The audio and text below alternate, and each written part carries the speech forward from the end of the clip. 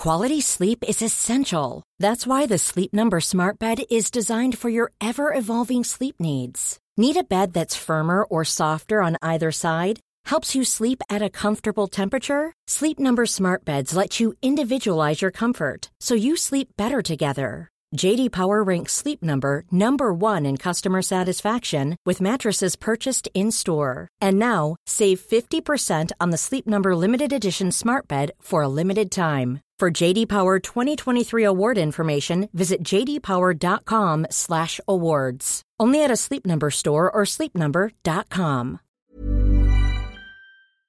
The Economist.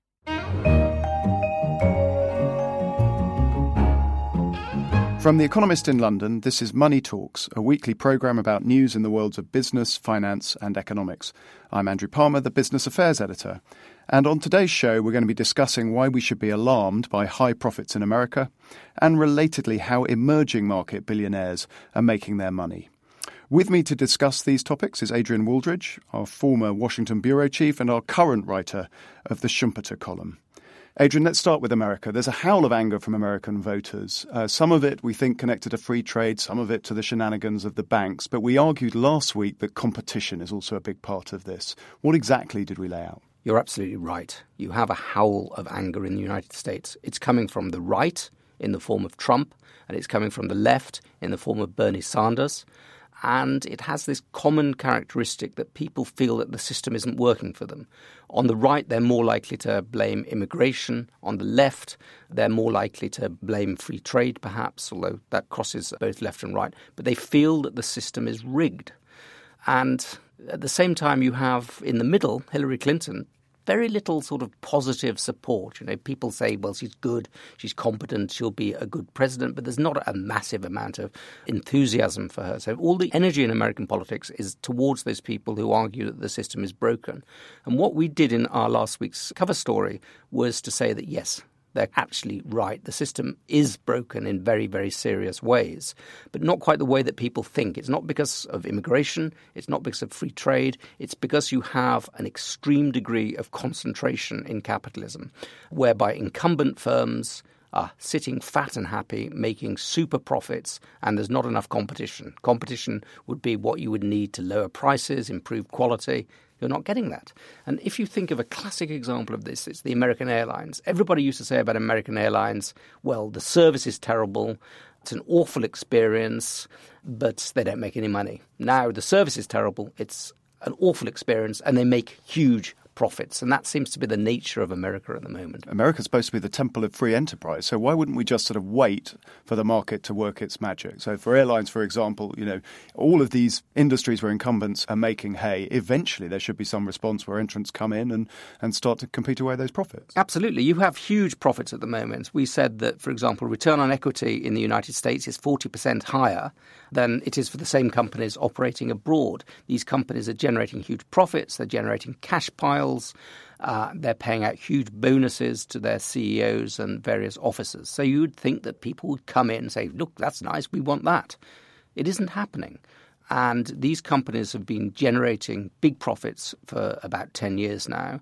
And actually what we're seeing in some ways is still further concentration. We've had a wave of mergers and acquisitions, which is making a concentrated system even more concentrated. Why isn't this changing?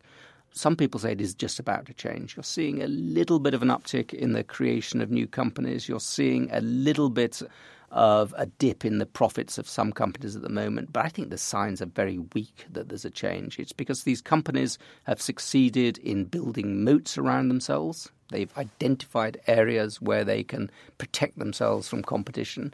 And it's because competition in itself is becoming more difficult because of regulation, government collusion, the price of market entry being raised very high by legal restrictions and such things. They're defended partly by business considerations that they've focused on areas where they can build quite defendable business modes, but also they're defended by the price of getting into the game, which has been going up very dramatically in the United States. Well, if the market can't work and those sort of mechanisms are being muted, then there should be an antitrust apparatus to deal with competition issues. That doesn't seem to be working either. Why would that be? It's difficult to launch antitrust cases because the antitrust laws are very tightly defined. So you have to be very obviously breaking laws or very obviously restricting trade. There's not a predisposition that competition is in itself a good thing that you ought to be creating.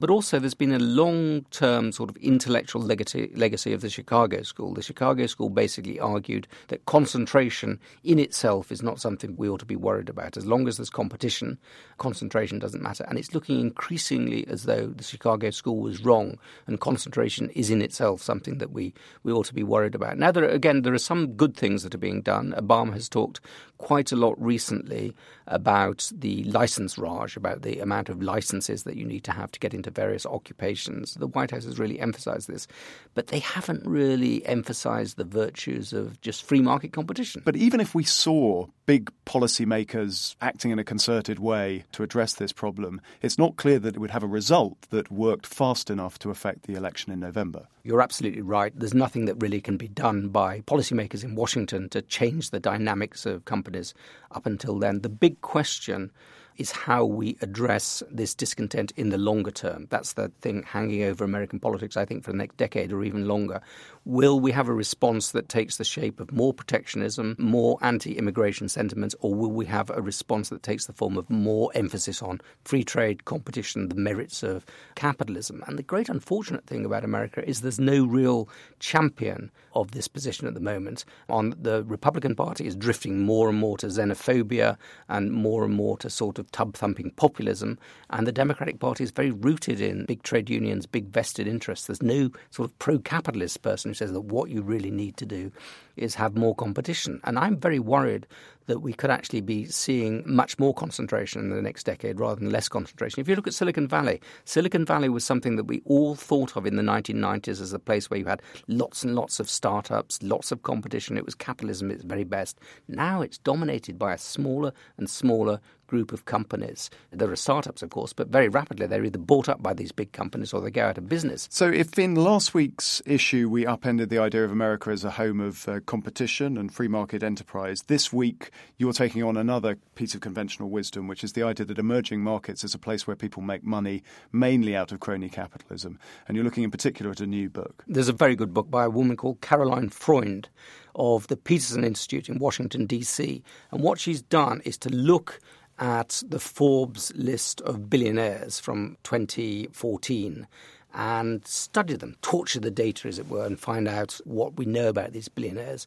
And what she's found is that the proportion of billionaires in the emerging world who are self-made has gone up quite significantly. It's gone up from about 56% to about 79%, whereas at the same time the proportion of billionaires in the rich world who are self-made has stayed roughly the same. So what that gives you a sense of is that there's a lot of dynamism in this list of billionaires in the emerging world, which you haven't got in the rich world. Now, just being self-made isn't in itself a sign of a good thing. You can be self-made because you happen to form a friendship with an oligarch, with a dictator, that goes on. But what she has discovered is that a significant portion of these self-made billionaires are self-made because they founded or because they run global companies which are competing globally. And the number of billionaires who are company founders or company runners has gone from about 12% of emerging market billionaires to about 35%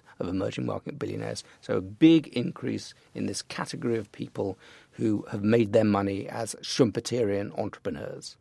In the rich world, it's static. In the emerging world, a new category of people is emerging. That number of billionaires presumably is under threat. Clearly, something has changed since 2014. We've had an emerging market slowdown, virtually no growth in Brazil, much slower growth in China, India continuing to grow, but a very mixed picture there.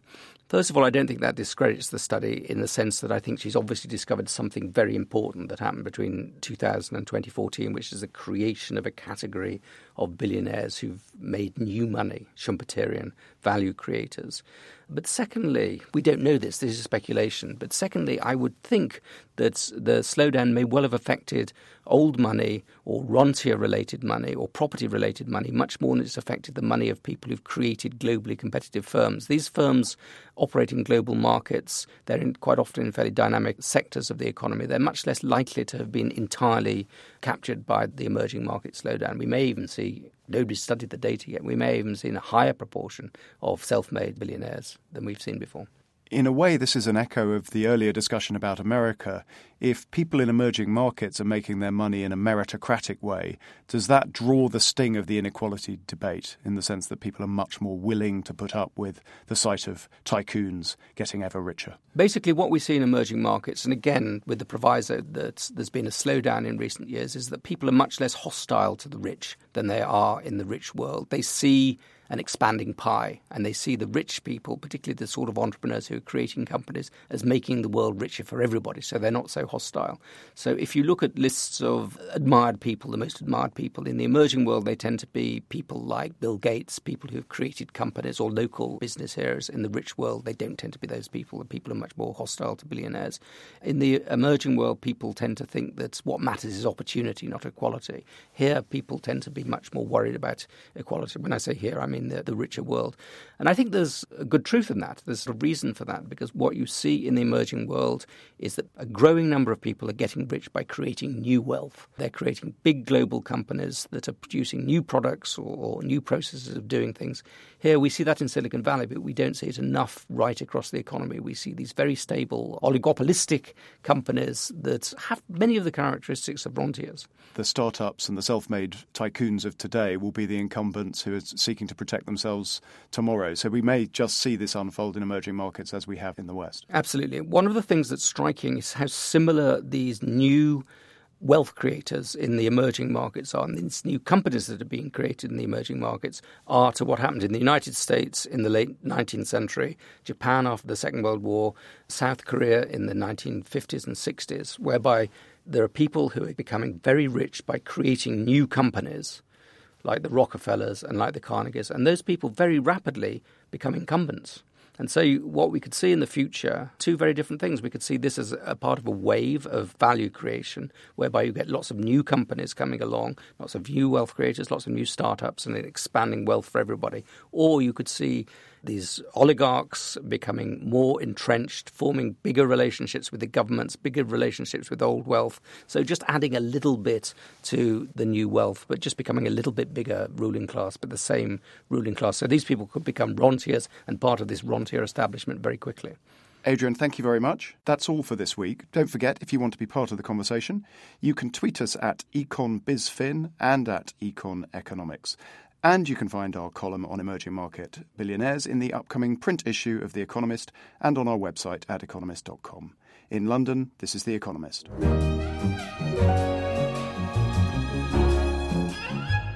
The Economist. When you make decisions for your company, you look for the no-brainers. If you have a lot of mailing to do, Stamps.com is the ultimate no-brainer. Use the Stamps.com mobile app to mail everything you need to keep your business running with up to 89% off USPS and UPS. Make the same no-brainer decision as over 1 million other businesses with Stamps.com. Use code PROGRAM for a special offer. That's Stamps.com, code PROGRAM.